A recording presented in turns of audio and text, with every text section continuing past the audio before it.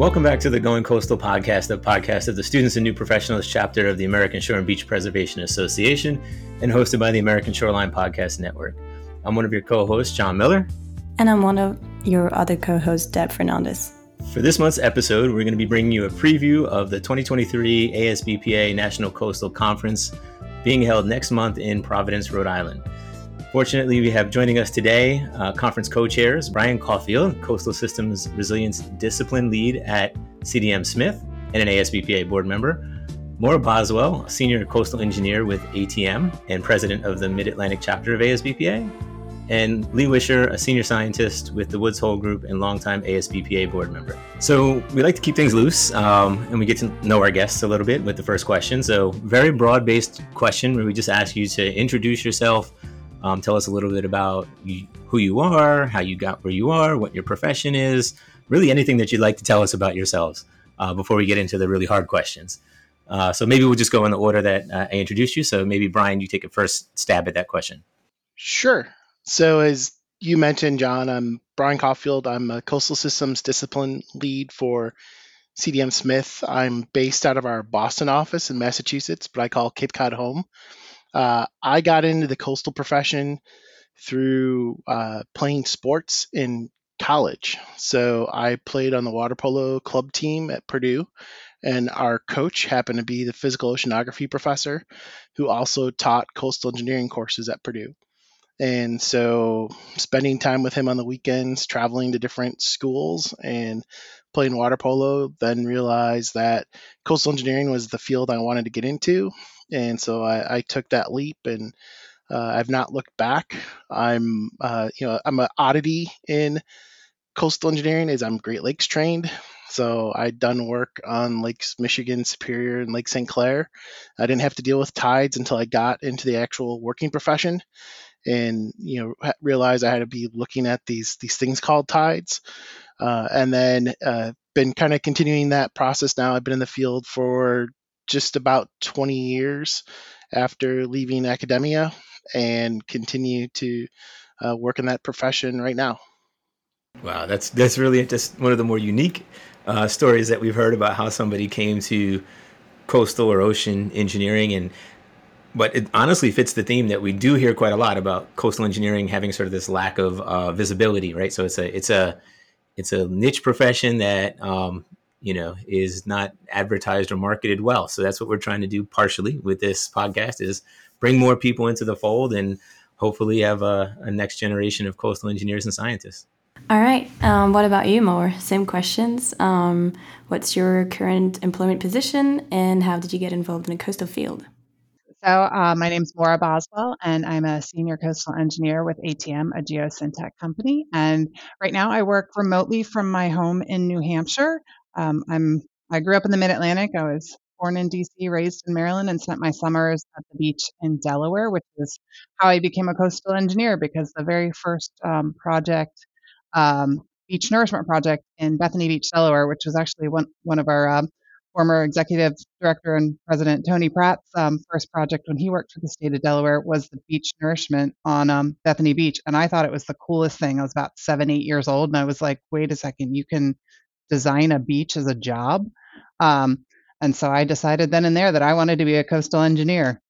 And I was fortunate that my dad's a civil engineer, and so he figured out what kind of engineering made beaches. And so he helped me navigate that as I was looking at undergrad, and did ocean engineering, then coastal engineering, and then started into the workforce. And while I was working as a coastal engineer in Norfolk, Virginia, I got to do a lot of cool work on living shorelines. And so I decided to go back for my doctorate as an older adult, and just finally recently finished that before getting back into the field of consulting. So I really like kind of where our field has gone, kind of becoming a little bit more multidisciplinary, not just engineers or scientists, where you get to actually learn a lot about different types of shoreline protection, and get to work with a lot of different types of people. It's been a great learning experience for me. Wow, that's impressive. So you've known what you wanted to do since you were 7 or 8 years old. basically. One of the few people that still can say, hey, I know what I want to be when I grow up, and did it. Wow, that's really impressive. And so the engineers run in the family. Yeah, I'm third generation. My grandfather was an aerospace engineer. Oh, wow. Really impressive. And congratulations for starting your doctorate. Oh, I finished it. Going back It to took a long time. Oh, wow. Well done. That's impressive. It takes quite some courage. So Maura and I were actually grad Yeah. school colleagues at the University of Florida. Ooh. So I took the more direct route and went bachelor's to master's to PhD. And Maura took a less direct route, but ultimately ended up in a similar place, which is great because we always like to emphasize that there's no one right way to do this, right? There's no one path. So Maura's was a little bit different, but also ended up with her PhD in coastal engineering and, and is now back in consulting. So yeah, it's kind of cool. Yeah, this field is really small, right? As you were saying before. Everybody knows everybody. Yeah, everybody knows everybody. So with that, speaking of everybody knowing everybody, I think everybody at ASBPA knows Lee. I think Lee's been involved with ASBPA for quite some time. Maybe I'll let him tell us how long he's been involved in ASBPA. But Lee, if you could tell us a little bit about yourself and how you got into ASBPA and perhaps how you found coastal. Well, I can truly say that I did not know what I wanted to do when I was growing up. So I went to school as a classic engineer and, like Brian, ended up working on the Great Lakes. And then after that, I joined I was a coastal engineer at the Waterways Experiment Stations, Coastal Engineering Research Center, which was CERC at that time, located in Vicksburg, Mississippi, and it's changed names at least 3 times. And I think it might be called Coastal Hydraulics Lab now. And while there, I worked on beach nourishment projects and headed the Tidal Inlets research program. I left CERC after a number of years and moved to New England to the Woods Hole Group. And there I was a senior scientist and vice president overseeing the coastal group. And while at Woods Hole Group, I worked on beach restoration, coastal rehabilitation projects, and I also began my journey to become a wetlands ecologist. Now, that's kind of a leap, I think, but my coastal engineering friends used to rib me and saying, well, you're starting down the path to the dark side. And my coastal ecologist friends and wetlands ecologist friends would say, well, you're beginning your journey to the enlightenment. So it just kind of goes to show you cannot please everyone. So at ASBPA, I'm a board member, a member of the ASBPA Executive Committee, a vice president, co-chair of the Best Restored Beaches Committee, co-chair of the Technical Research Papers Committee for the conference, and also a co-chair for this year's ASBPA Technical Conference in Providence, Rhode Island. And that's probably a lot more than you ever wanted to know about me, but you did ask. So thank you for giving me that opportunity. Yeah, Lee stays busy. See, that's the problem is if you show that you're really good at something and you're interested, you just keep getting more and more stuff. Wow. So, I mean, that was a great actually segue or intro into the conference. I mean, the reason that you're all here is because you're co-chairs of the conference. So let's talk a little bit specifically about the conference this year. It's as we've said, it's located in Providence, Rhode Island. The dates, I believe, are October, is it 10th through 12th or 13th? Does that sound right? Something like that. Yes, I think that's correct. And the theme this year is Anchors Aweigh, Revolutionary Times for Coastal Habitats. So that ties right in with the living shorelines and the coastal ecology that Lee just spoke about. So why don't we go back to Lee and since you brought up coastal ecology, talk maybe a little bit about the conference theme and how it was chosen and what it means. Well, we can thank Brian Caufield for coming up with that. Actually, he was the one that generated that the conference logo and the theme. So, as much as I'd like to take claim of that, I can't really do that. this year's conference is really going to be something spectacular. I think it's going to be one of the best conferences we've ever had. And since I was at, co-chair of the technical papers, I can talk a little bit about what we're going to feature this year. We had 198 abstracts that were submitted, including dedicated sessions, individual presentations, and lightning talks.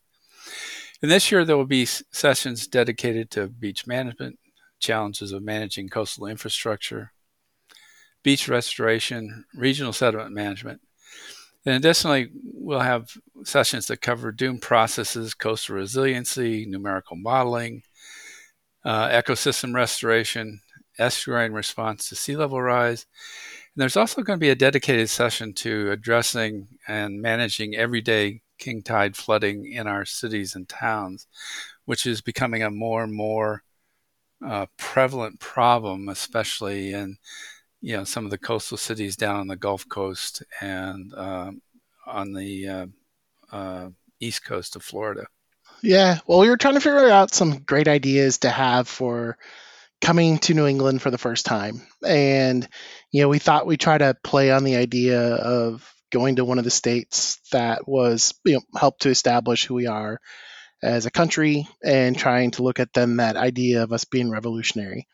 And so we thought it'd be a great idea to pull that in. And then we really thought about how we wanted to expand, the topic areas in which we're talking about, which, Lee did a great job of discussing. And, I think one of the important things to think of is that we've actually got 7 tracks running over the course of Thursday. So it's going to be a pretty packed fill opportunities for all of our attendees to come in and learn and listen about different ideas and topics that are of interest to them. And we're also looking at our plenary right now and developing a pretty good opportunity. We've invited some elected officials. We're probably going to have members from the North Atlantic Division present. We're also looking to have someone present from NOAA's National Weather Center from the Boston office, who just kind of has a unique historical background on hurricanes in New England. It's something that's just been of interest to him and things he's covered through time. And so, we're trying to, since we're bringing the association out here for the first time ever, we want to make sure that it's memorable for everybody and hope that they find opportunities to come back. Yeah, that program seems really full and super interesting. And with the topic coastal ecology and biology, you also propose short courses, right? There's like a little workshop or something about this during the conference. Yeah, they're just plans for 2 short courses, actually. We're going to have one short course on sustainable beach tourism, and that's around the Blue Flag program that ASBPA is the USA member for. And then the Coastal Zone Foundation, which is actually one of the other organizations that Lee left off his long list of things that he's part of, they'll be hosting the Coastal Ecology and Biology short course. And those are both on Tuesday. That's great. That's super, super cool. So it's going to be a bit more like interactive, but also the attendees and the presenters. So that's really cool. And as a reminder for our listeners, the Blue Flag Award, we talked about it in our previous episode. So if you want to know more, listen to that one. Yeah, so as you mentioned, this is the first time that the conference is actually heading up to Rhode Island. So, as somebody who's a veteran of many of these conferences and from New Jersey, and I always look forward to going somewhere warm in October, right as the weather's starting to change here. Somebody needs to convince me, why do I want to go north for an ASBPA conference? So Maura, I'm going to give you a shot at that, since you mentioned you're from the Mid-Atlantic, but now you live up there. So what's so great about Providence in October?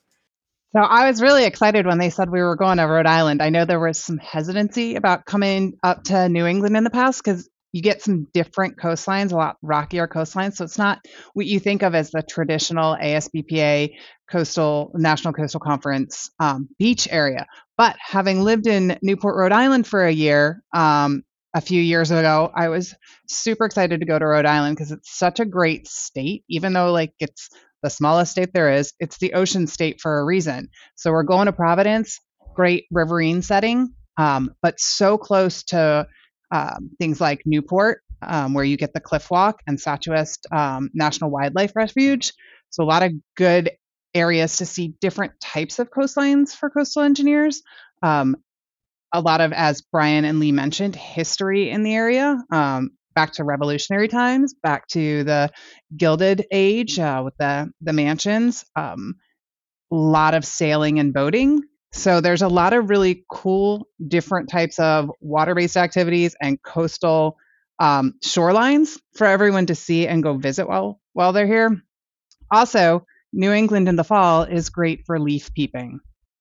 So you'll be able to see some nice changing leaves, which not everyone else in other parts of the country gets to see.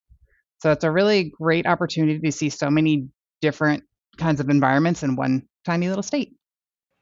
And it's the home of Dunkin' Donuts as well, which you can't pass up. Maura mentioned leaf peeping. So this year, leaf peeping is going to be probably near the peak of our conference because of the fact that New England's been so wet this year. And so they're forecasting that the leaf turning is going to be later this year than it traditionally is. And that's, of course, if we don't get a hard freeze along the line here. But for those people who haven't seen the leaves turned in New England, it is quite spectacular. Yeah, I asked the question somewhat facetiously because I enjoy when it's the conferences are in different places, and Rhode Island is a very beautiful state, as Maura pointed out, and there's lots to do. So we certainly hope that ASBPA members take advantage of the great location this year and head up to Providence. One of the things that we kind of like to ask our guests as well is, so people that are maybe on the fence about attending, what's the thing that's going to push them over the edge? We've already heard about the great program. We've heard about the location. When you're sitting around, Brian, when you're making a decision about which conferences to attend, what are some of the reasons that you specifically seek out ASBPA conferences and attend those conferences? So I think it's probably a perfect story for me to tell, is that, so the first conference, ASBPA conference I ever went to was in 1996. And I think it was one of the first conferences ever held on the Great Lakes. It was held in Chicago. I was the grad student, and my job was to actually sit there and flip the overheads for the presenters. So, it was before PowerPoint. It was just the overhead projector with the light beneath. Everyone had their acetate pages, and I would just sit there and put the next acetate page up for them, as they would say, next slide. So that was the first time I ever went to a conference, and I got to meet a lot of people as part of that conference. And I began to realize that the opportunities to just engage with other people is really what our community is all about. We joked about how we're a small community, but the best part is we're also all friends with one another. So I continue to look at going to ASBPA conferences as an opportunity to, meet students and, act and hear what they're trying to do and act as mentors to them and help them figure out like how they want to go out into the working world. And at the same time, I'm there to, hear what people are doing and see how I can bring that back to my job on a daily basis and incorporate that into, deliverables that we're trying to do. So I definitely find that I choose ASBPA, one, because of it's really just the size of how small it is and how friendly we are with one another and how great it is to be able to, network at these conferences. So I would second what Brian said about the great networking opportunity to attend when you attend an ASBPA National Coastal Conference. I know, John, you and I have discussed a lot of living shoreline research and work and stuff that, hasn't been published yet, but we've had those great conversations offline. I've talked to you, I've talked to Laura, Brett Webb down at South Alabama, a lot of different people doing similar research, but it hasn't quite gotten out to the level of presenting it and publishing it. And so you still get those relationships where you can can talk to people, talk through some issues you might be having in data post-processing or things to look at, and sharing data. I know with other consultants, I've done that as well. We've shared between research and what we're looking at, and I think that's a great opportunity for students and seasoned members to get that benefit out of the conference. I was going to be one of the questions I was going to specifically ask was going to say, somebody convinced Deb as a student why should she attend the conference? But you did a great job of answering the question before I actually asked it. I mean, that interaction, the data sharing, the conversations, the offline stuff, that's exactly the reason. But I have another kind of related question to that, and this comes off of a conversation that I had with Nicole Elko recently about academics and academics, specifically professors, getting involved at these conferences. So I don't know if one of you has a better sense, or maybe all of you can give it a shot, but convince me as a professor why I want to attend and why I want my students to attend ASBPA. Well, I can take a first shot at that. We have, over the years, grown our student poster presentations, and it's a chance to interact with the students. And we try and encourage academics to have their students present either the research that they're working on or their thesis work. And it's an opportunity for them to interact with the senior people in the field and often the junior people in the field also. It's a great networking opportunity for them to look beyond their graduate work or postgraduate work to see about what it is they might want to do when they grow up, so to speak. So once you look at getting your degree and then looking to go out into the job market, it's always nice to have some people that you've networked with to be able to say, hey, have you got a job? Have you heard of one? What's going on?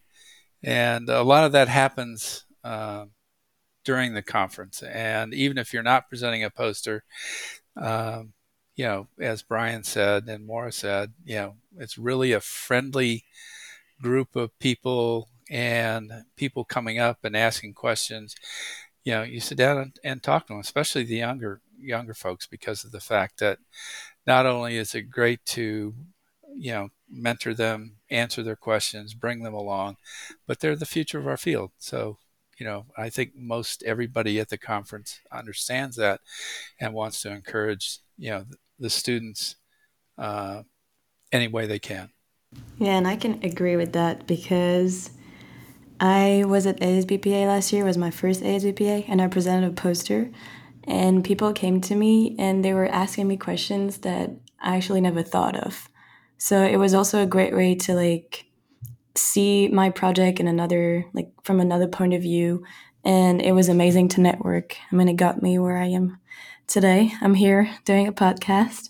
So I think it's an amazing opportunity for students, as you said, Lee. It's really incredible. And yeah, Maura, you got me convinced. I'll come back this year. I would say that it's also having been, a member and a student again, and attending different conferences as a student, that ASBPA has a very welcoming membership compared to some other conferences I've been to where people are not as welcoming and not as forthcoming with how to improve your research in a constructive way. So I think that's that, like you said, there's a lot of good feedback of, hey, have you thought about looking at it this way, versus somebody just really trying to kind of take the red pen to your research. So I think having that welcoming, supportive environment to improve research and your future endeavors is really important. Yeah, I'm convinced as well. I would encourage other academics out there that are listening, for all the same reasons that have been brought up. My personal first experience was, well, depends on how you look at it. I went to a Northeast Shore and Beach conference, which was actually held out at up in Massachusetts at Woods Hole. That was, I think, technically my first, but I guess my first big national conference was an ASBPA conference, and that welcoming nature of everybody at the conference was certainly a great way to break into what, let's face it, can often be a quite intimidating environment for a student. So I think the people, I think the technical presentations, the social interactions, groups like the Student and New Professionals chapter, all of the above are part of what makes ASBPA conferences in particular, in my mind, a very valuable experience for students. And even for myself as an academic, I always enjoy the conversations with other students, potentially recruiting PhD students to come work for me, but also finding out about what's going on at other universities. So I think it's definitely a very worthwhile experience on the academic side.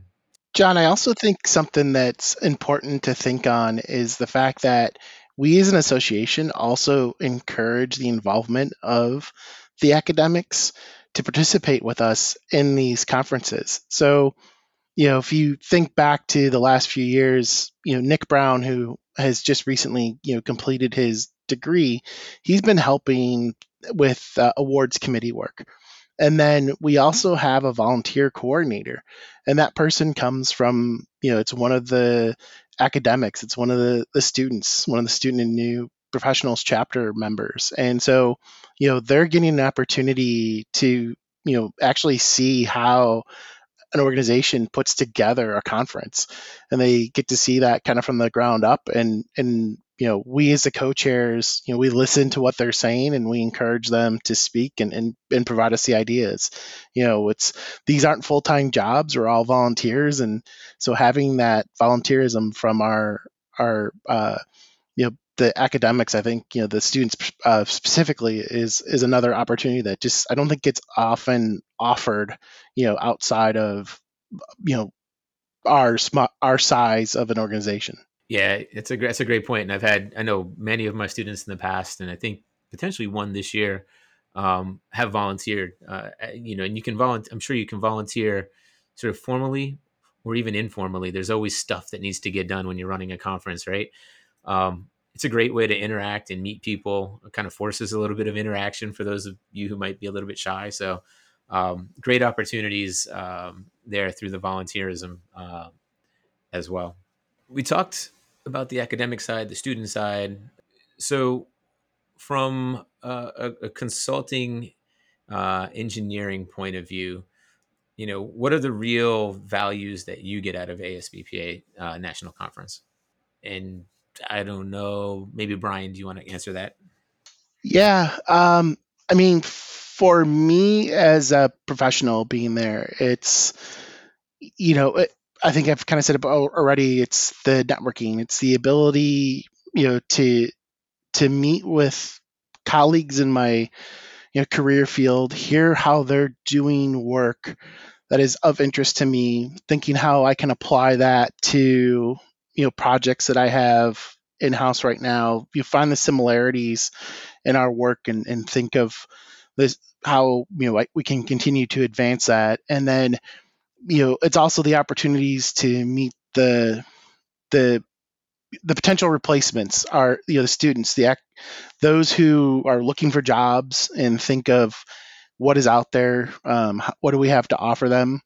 And I think, like, when you go to these conferences, you have to act also as a mentor. So it's like, that the students are looking to hear, how did you get into this? How did you become part of this? What got you interested in doing this? And, having those, sidebar conversations, that are off the cuff, like grabbing a drink with somebody, whether it's a coffee in the morning or just, during one of those breaks, like stepping aside and talking to somebody and helping them through kind of the problem that's facing them at that point.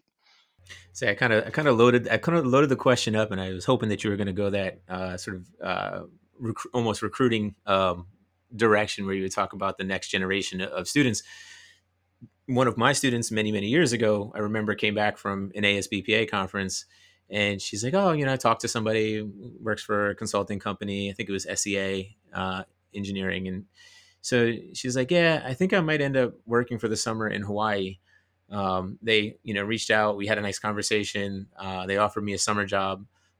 And I was like, I was so impressed because the student actually was an undergraduate at the time that she attended the conference and then had this conversation. But, certainly speaks to, the power of networking, right? To be able to, as an undergraduate, talk yourself into a summer job in Hawaii.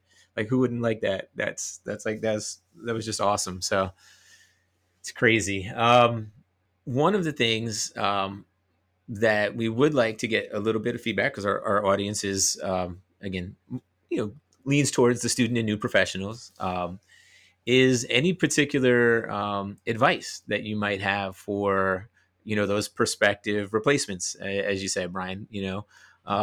What can students and new professionals be doing? What should they be doing before they get to the conference, after they get to the conference? So maybe I'll talk. Maybe we'll give Maura and then maybe Lee a chance to answer that question.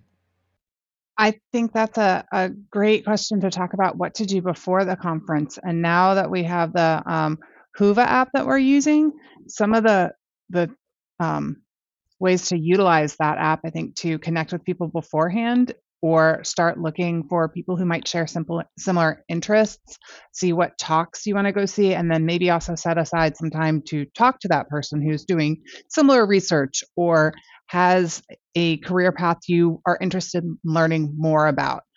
So kind of making sure you're doing almost a little legwork to pre-network to really see who you might want to meet while you're there.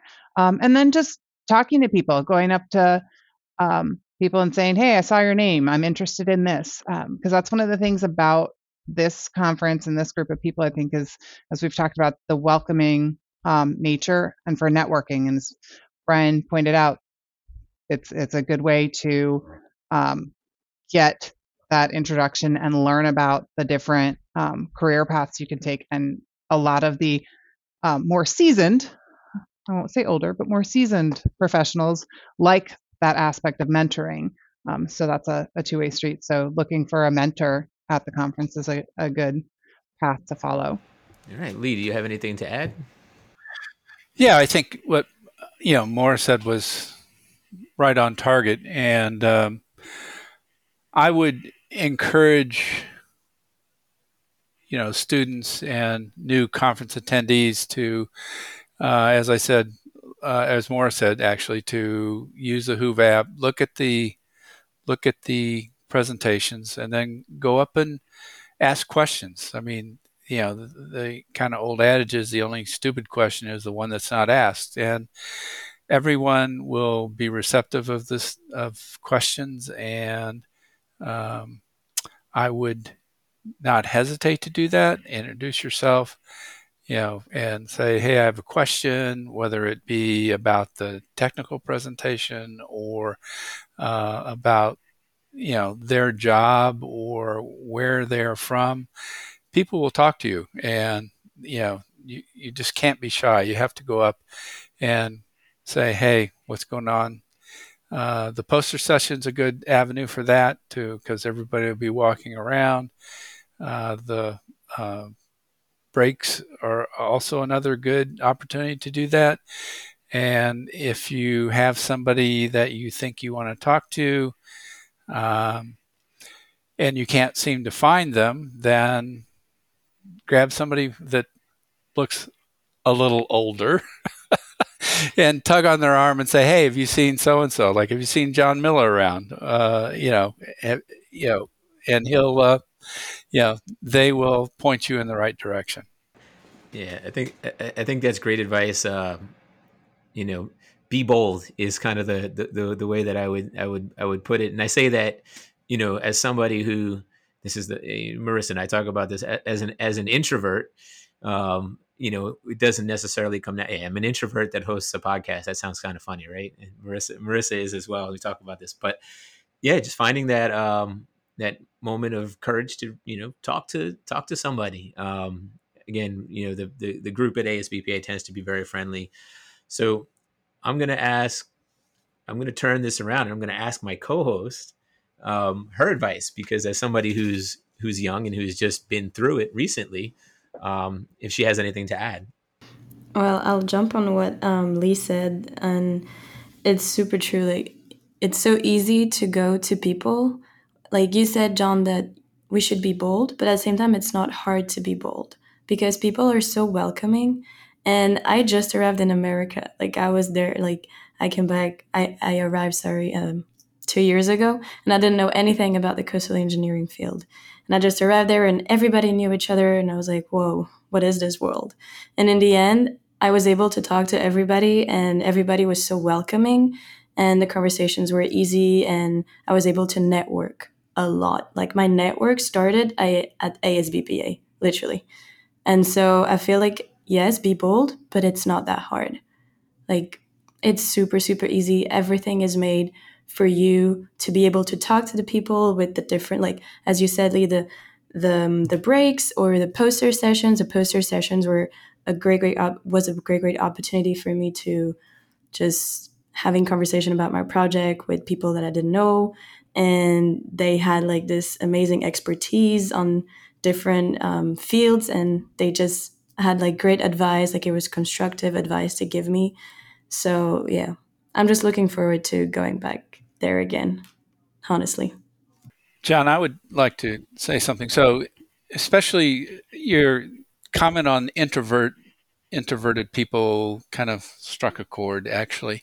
So, I mean, if a young person attending the conference feels shy or is apprehensive about going up and talking to a presenter, almost always there's 3 or 4 people after a presentation or after the session is ended will be standing around talking to the presenters, and just go up and stand in the crowd. And basically, when I was presenting and I would see somebody kind of looking like they were a deer in the headlights, so to speak, I'd always say, hey, what's your name? What's going on? You have any questions? And most presenters will do that. I mean, they'll take that extra step to kind of draw out a question. And so, um, don't be shy about walking up, and you don't necessarily have to muster the courage to say the first word all the time. That's a great point, and I've done that. I've done that as well. You as a presenter, you can facilitate that by just being observant, right? And I've definitely reached out to people that I could tell wanted to ask a question, but just didn't have the courage to do it. So yeah, it's definitely a good point. So I'm going to ask a fun question, maybe fun question of everybody, and then maybe follow up with one more before we close. The fun question is most interesting person that you've ever met at a conference. And I'll start with Maura, and then we'll go Maura, Brian, and then Lee. So I'll give the others a chance to think for a minute, but I'll put you on the spot, Maura. Ouch, putting me on the spot. Yeah, it could be. It doesn't have to be that. Go Maura, ahead. I can go first. I've got one, and you can think. Please do. So I met the individual who had developed the methodology I was applying as part of my master's research. So I was sitting at a conference in a chair. This individual sat down across from me. The name tag was turned around, so I couldn't see their name. I'm very much like you, John. I'm an introvert, and so but I just started talking with him, and he asked me, what was I doing there, and I told him how I was doing this research. I was doing an even odd analysis, explained the whole process and procedures. And then he goes, "Oh, that sounds really great." And then he turns his name tag around, and there he was, the guy who had developed the methodology. The whole time I'd been talking about his reports from the University of Florida and how this is what I was following and this is what I was going to do. And so to like have an off the cuff conversation with the developer of the methodology I'd employed was to me that was the most interesting, because here's a guy who knows more about it than I ever thought of, and I'm trying to explain it to him. And and he sat there and listened to my entire conversation, and then revealed to me through the name tag that he was the developer of that method. Yeah, it sounds like somebody I know. So um, I can give more a little break here. So I have two people. One is Per Brune and the other is Orville Magoon. And I met Per Brune, and probably most of the people, I'd say almost all the people don't have any idea who Per Brune is. But um, I was a undergraduate, or actually I was working on my master's and presenting at this conference.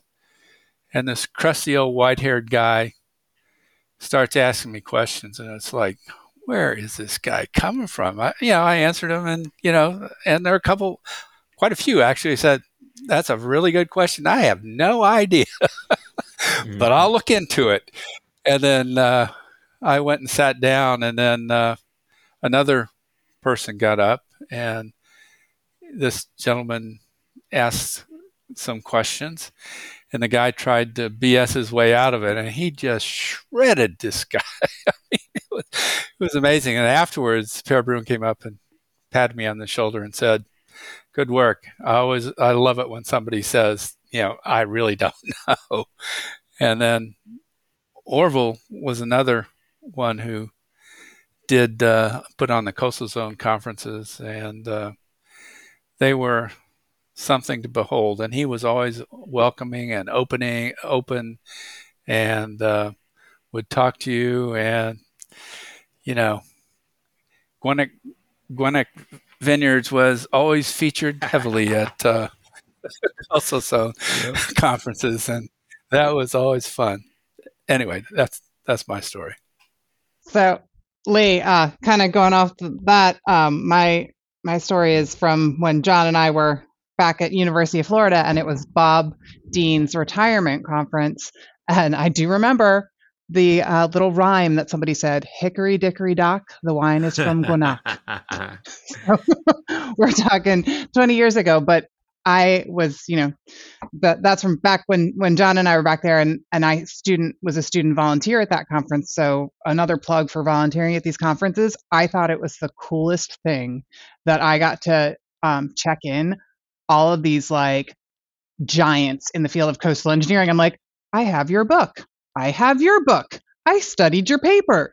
And to me, it was just kind of like a celebrity rush.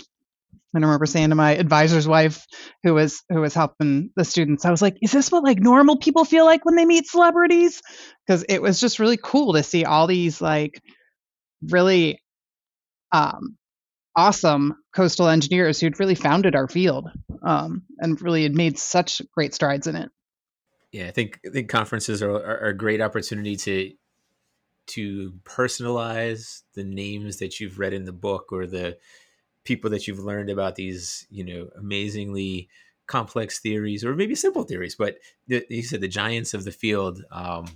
Conferences, kind of bring everybody back down to earth, and you realize that these amazing people are actually amazing people. It's not just they just don't have academic brains. They have all these other interests. And Orville's a great example, right? I don't think you'll find somebody that had a more unique career than Orville. So you learn about these stories, and I think for me personally, it helps to um, it helps you to overcome the barriers or break them down when you recognize that these are people too, and they have families and interests, and you might share a common interest in water polo, for example, with Brian. And you'd never know unless you listen to this podcast or if you meet Brian at a conference. So that's kind of great. um, I'm gonna ask one final question. I'm gonna ask it to Brian. You're the lucky one. If you had one piece of advice to give to a student just kind of starting out in the coastal field, not necessarily conference related, but how do you succeed? What advice would you give? I definitely think it's the theme you've already said. It's be bold, and it's not just even in the conference world where you're coming out and you're trying to approach people or learn about the topics. But I think it's wanting to read and gather all this information and absorb it. It's you want to learn about all this that you can, and there's always these opportunities that are out there. There's always another topic that you can learn more about. There's, it's true. You can teach an old dog new tricks. I think the same is true for coastal engineers, where there's always something new out there that we're interested in. And I think that's what kind of makes these opportunities as a student great. You're not just stuck in one kind of niche. Even though we are a niche area of coastal engineering, there's still, whether you want to do tides or currents or living shorelines or big rock structures or concrete walls or marsh restoration projects where you're looking at like small grain sizes. Like, I think there's just so much out there and so many opportunities for us that it's like always be looking and trying to be bold and find those new opportunities. That was great. That was a great piece of final advice. Just wanted a couple of announcements as we wrap up the episode. Thank you to our guests for valuable insight and selling us all on the National Coastal Conference. Again, that's being held next month, October 10th through 13th in Providence, Rhode Island. So if you haven't signed up yet, I think by the time this airs, you'll have a couple of days to get in for not the early bird discount, but the middle discount. And you'll have a few days, I think, to still sign up for the hotel block reservation. I think September 15th is the deadline. If you are planning to attend the conference, Marissa and myself, and I believe Deb, yes, no, maybe? Yes, we'll all be there. So feel free to introduce yourself. We'd love to tell us that we suck, or tell us that we're great, or if you'd like to find out more about what you think about going coastal, topics for future episodes. We'd love to hear you guys. The Student and New Professionals chapter, I want to put in a plug for their mentorship program. The Student and New Professionals chapter has this mentorship program. I'm a mentor. I have a mentee. It's one of our former guests. I found it extremely valuable from my perspective, and hopefully my mentee is also finding it valuable. If you're interested in joining the mentorship program, you can reach out to the Student and New Professionals chapter at asbpa.smp@gmail.com. And again, I would highly encourage it for professionals, for consultants, for academics as well. And then finally, if you're enjoying what you're hearing on Going Coastal and you really want to get more involved and be more supportive, you can be seen and heard where it matters. You can share your story in Top Coastal and Ocean Podcast and on Coastal News Today. If you're interested in becoming a sponsor, reach out to Tyler Buckingham at tyler@coastalnewstoday.com or go to coastalnewstoday.com/advertising. Thank you again, and look forward to talking to you next month.